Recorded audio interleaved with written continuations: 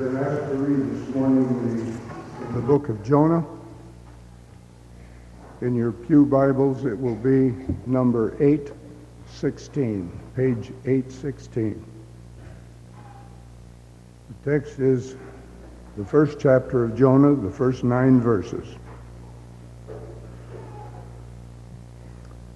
Now the word of the Lord came unto Jonah, the son of Amittai, saying, Arise and go to Nineveh, that great city, and cry against it, for their wickedness has come up before me. But Jonah rose up to flee unto Tarshish from the presence of the Lord, and went down to Joppa, and he found a ship going to Tarshish. So he paid the fare thereof, and went down into it, to go with them to Tarshish from the presence of the Lord. But the Lord sent out a great wind into the sea, and there was a mighty tempest in the sea, so that the ship was likened to be broken. When the mariners were afraid, and cried unto every man unto his God, and cast forth the wares that were in the ship unto the sea, to lighten it of them. But Jonah went down into the sides of the sea, and he lay and was fast asleep. So the shipmaster came to him, and said unto him, What meanest thou?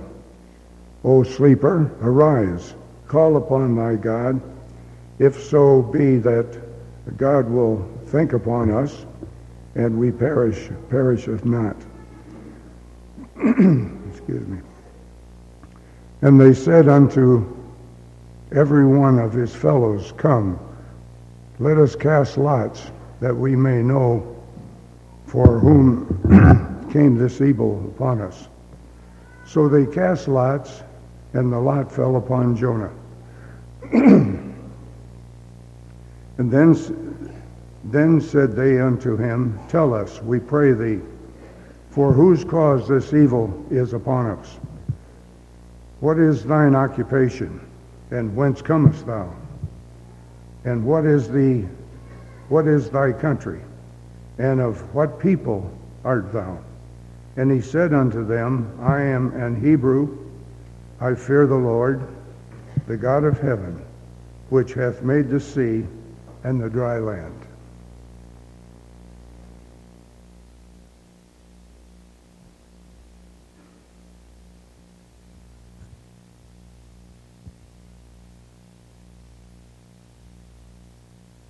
Good morning. It is good to see each of you. If you're visiting with us again, we welcome you. Thank you so much for being with us. Are you selfish? Or are you selfless? That really is an issue that goes to the heart. And the truth is, so many problems in life, we think they're surface problems, but the reality is, the problem is a problem of the heart. And so actually, the problem of the heart ought to be the very home of God.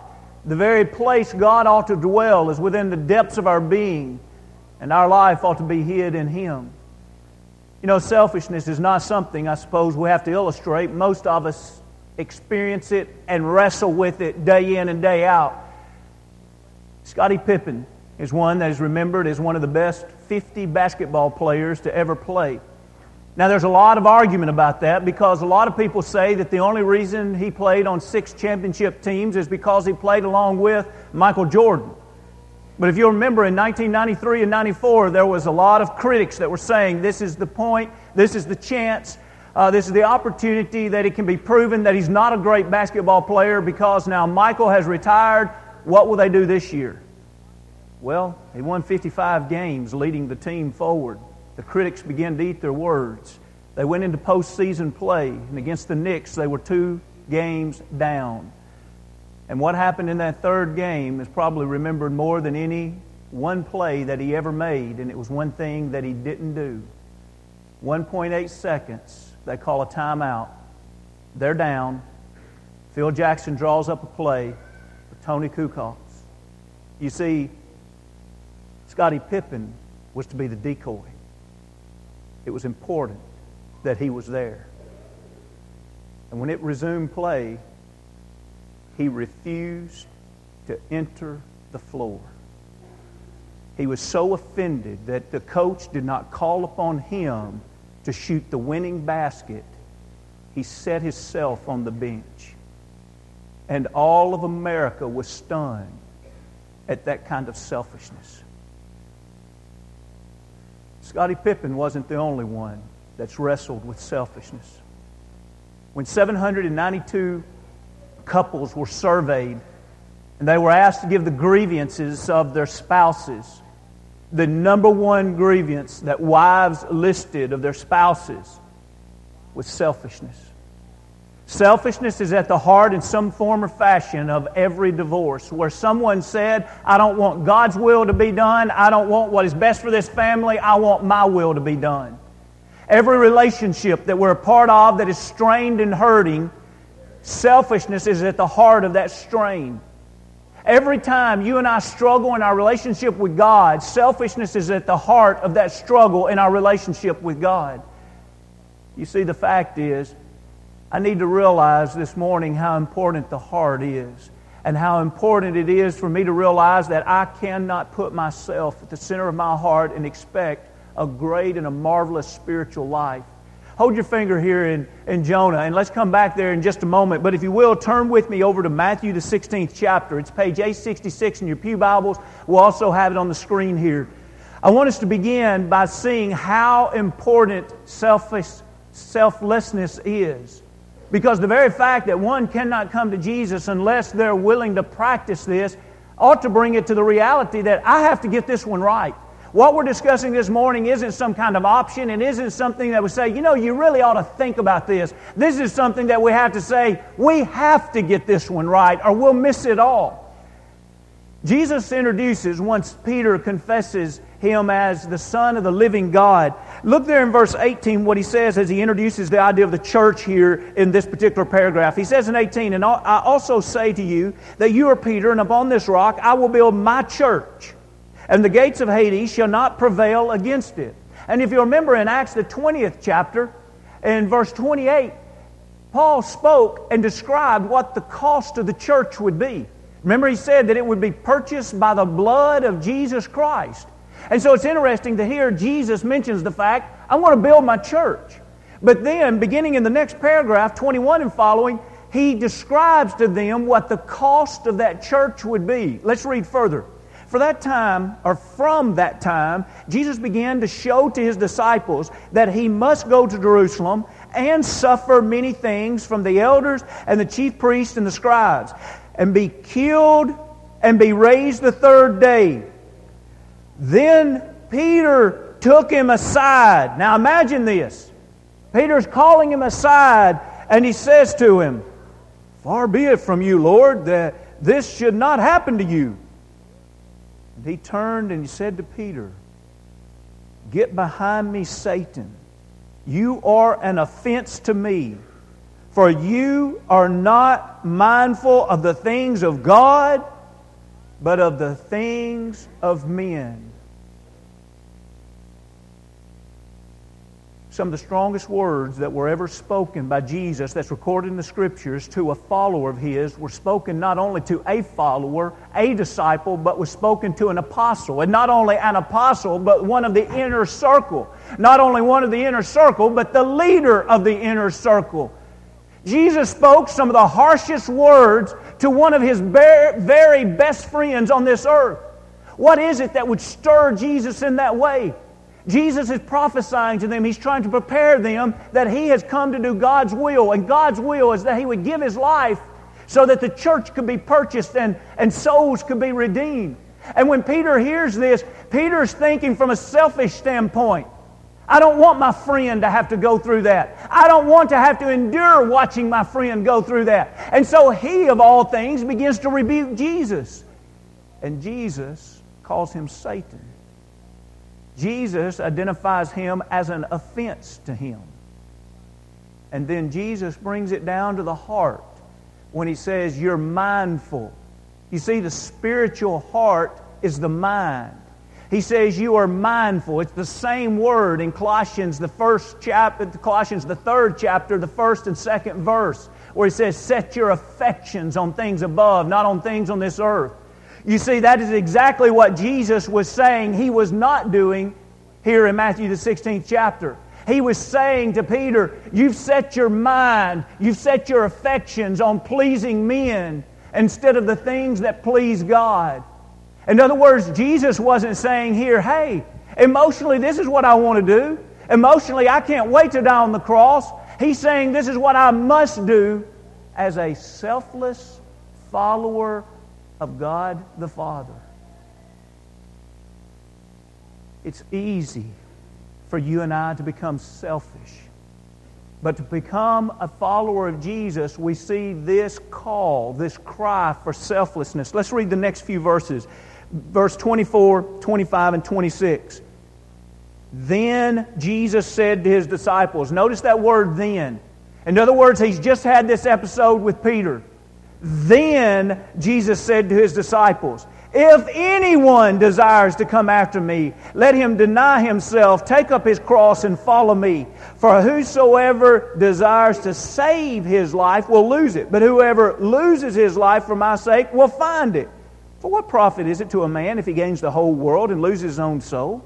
Or what will a man give in exchange for his soul? Jesus turns from talking privately with Peter, apparently to the entire group. And He says, you want to follow me?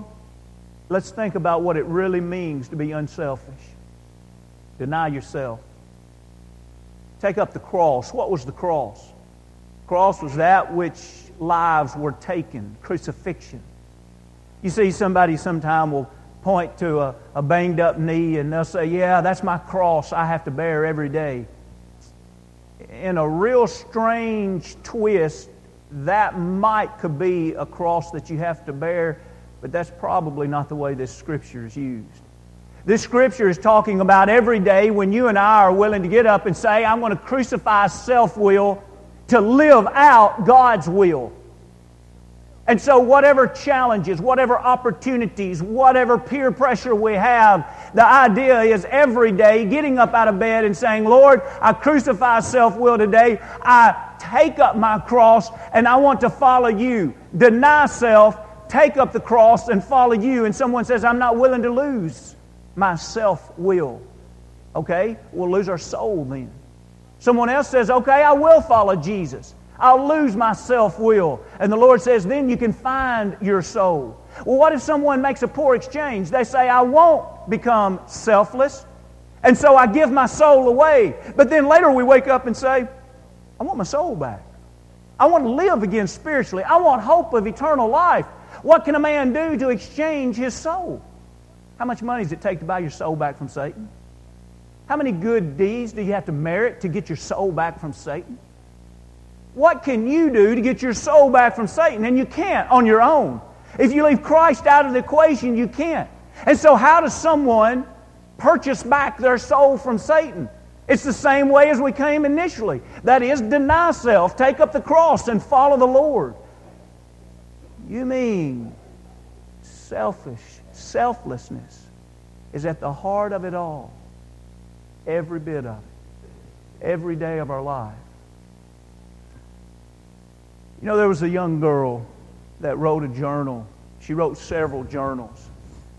And in her journals, it described through her high school years the battles that she went through day in and day out living for the Lord. To her understanding of living for the Lord, she was very, very determined, and she was willing to make tremendous sacrifices to live for God. In 1998, this is one of Rachel Joy's journal entries, and you have most of it there. And I would like for you to see just a daily application of what it means to get up today, deny self, and live for the Lord. In other words, striving to find the Lord's will in everything. She says, Dear God, I know that at first I was really jealous of, and it's blanked out. It was someone she went to school with. She's sweet, pretty, popular, and she got the major part for the drama. But now, I only admire those qualities. You have blessed her. Notice how she's changing the way she's thinking as she's becoming unselfish. You have blessed her with gifts and talents, and I can only be happy for her.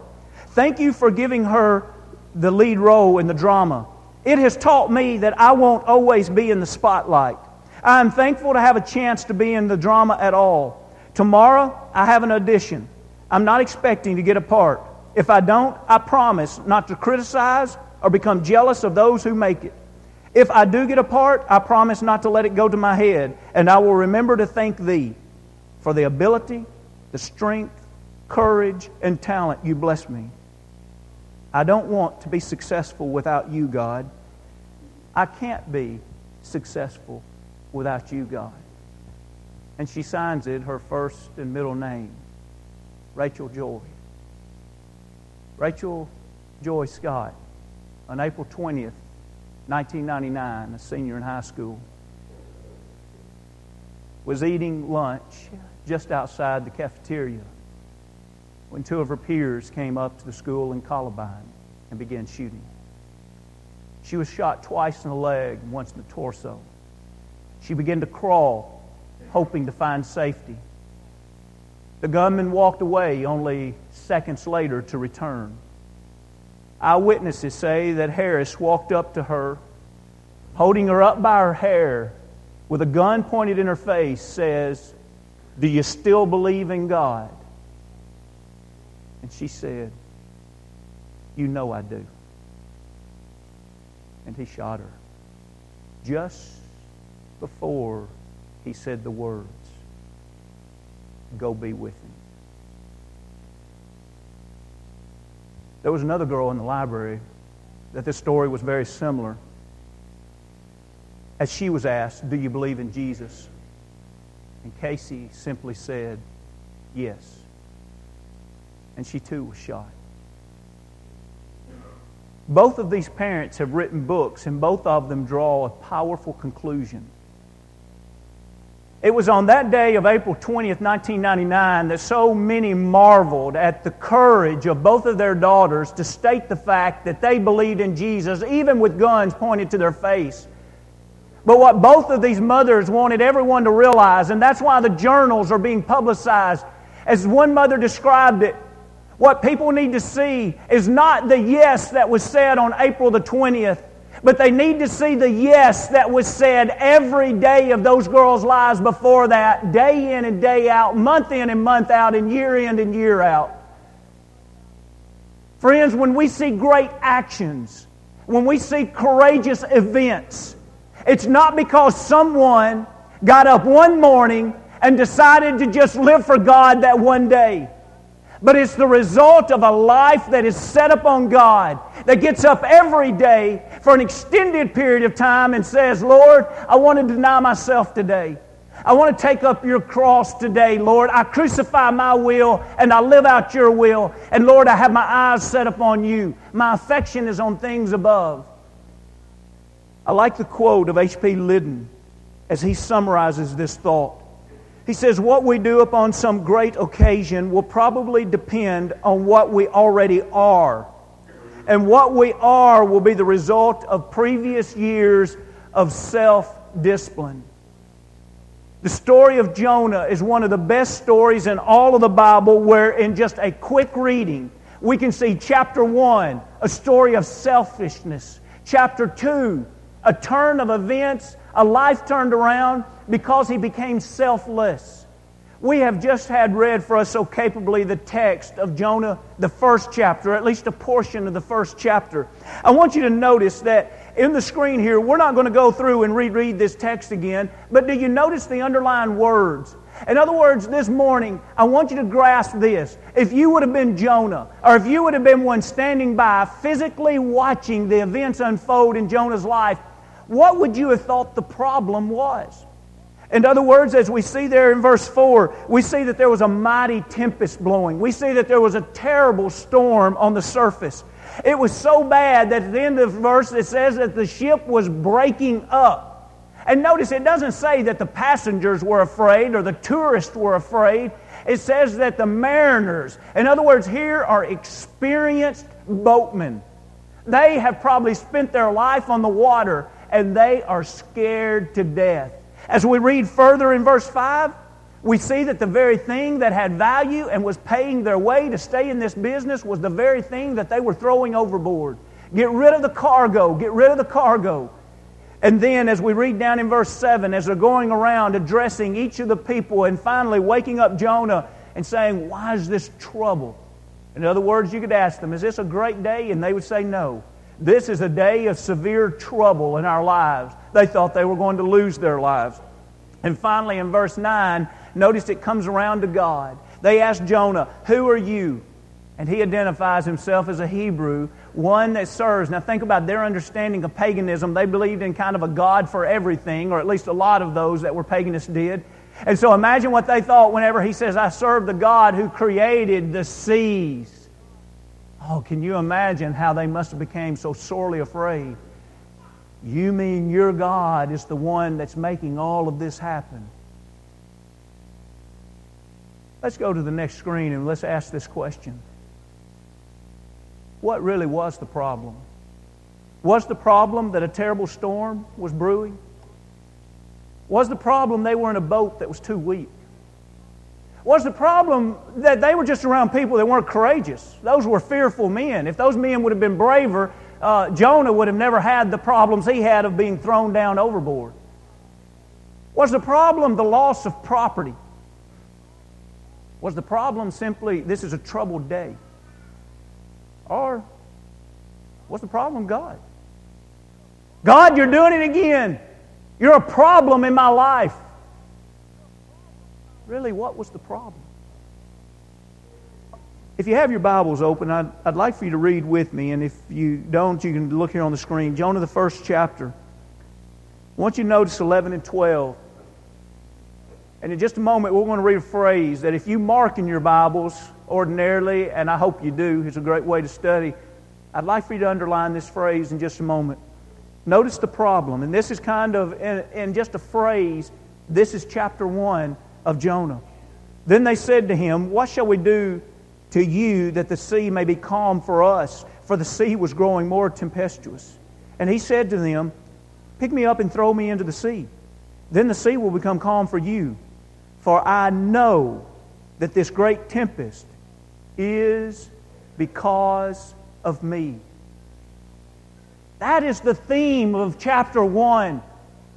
Jonah, why are you here in the middle of a storm, of a boat that's breaking up, cargo's being thrown overboard, experienced men are shaking in their shoes, there's trouble everywhere, and now they're even questioning your God. Jonah, why is all this happening? He doesn't say. It's the storm. It's the boat. It's your fear. He owns up to it and he says, I tell you what the problem is. It's me. God gave me an order and I turned my heart against God. I was prejudiced against my enemy, Nineveh. And because of my disobedience to God and my prejudice against others, all of these are issues of the heart. He says, because of me, because of the problems I'm having in my heart, here are the problems that are brewing on the surface. Now, I'm not saying that every problem you and I have in our lives is directly related to something in our heart. Because you see, sometimes we experience the result of other people's problems because of things in their heart. Does that make sense? But please realize this. I have to stop and ask myself, is my heart right?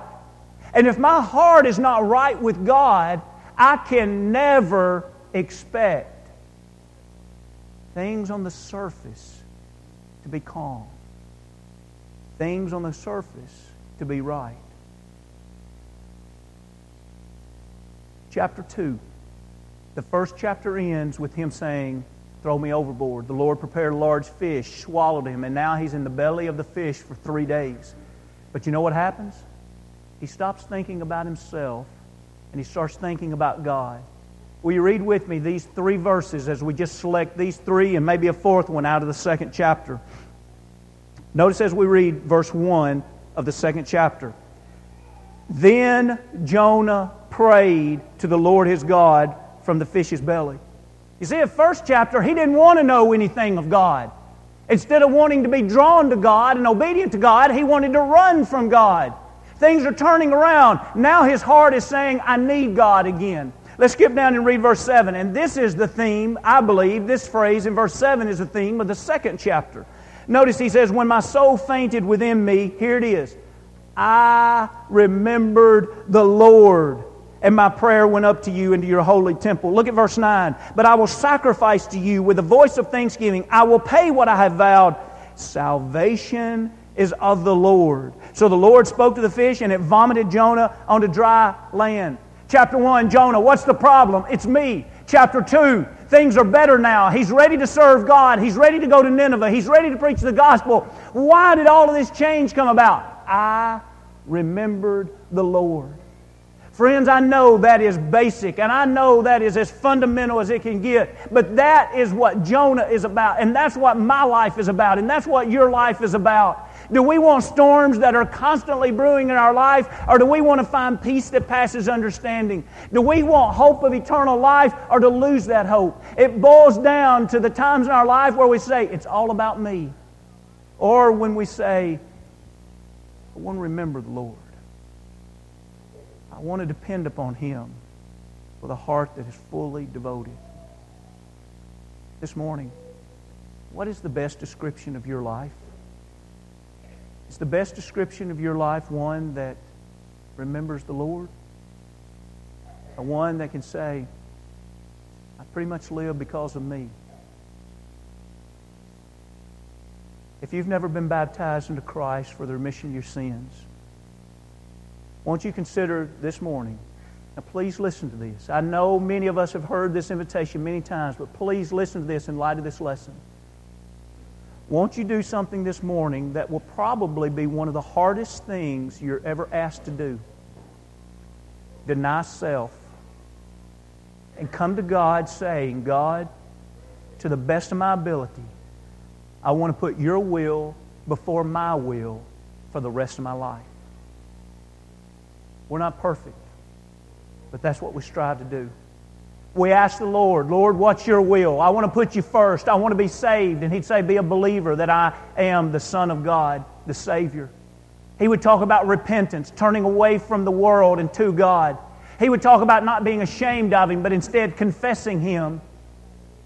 And He would talk about being baptized into Christ, into Him, for the remission of those sins. Coming out of that water as a new creation, a new creature, ready to live for God instead of self. If you haven't done that this morning, won't you make that wonderful move this morning in your life? If you have done that, but yet somewhere along the way, you have become separated from what you ought to be, and more of the emphasis is on you now, and less of the emphasis is on God, and you want to leave here this morning turning that back around and placing the emphasis where it ought to be. You see, so oftentimes the heart of our problem is the heart. It's just not where it ought to be. And the reality is that ought to be the home of God. I am crucified with Christ. Nevertheless I live. Yet not I, but Christ liveth in me.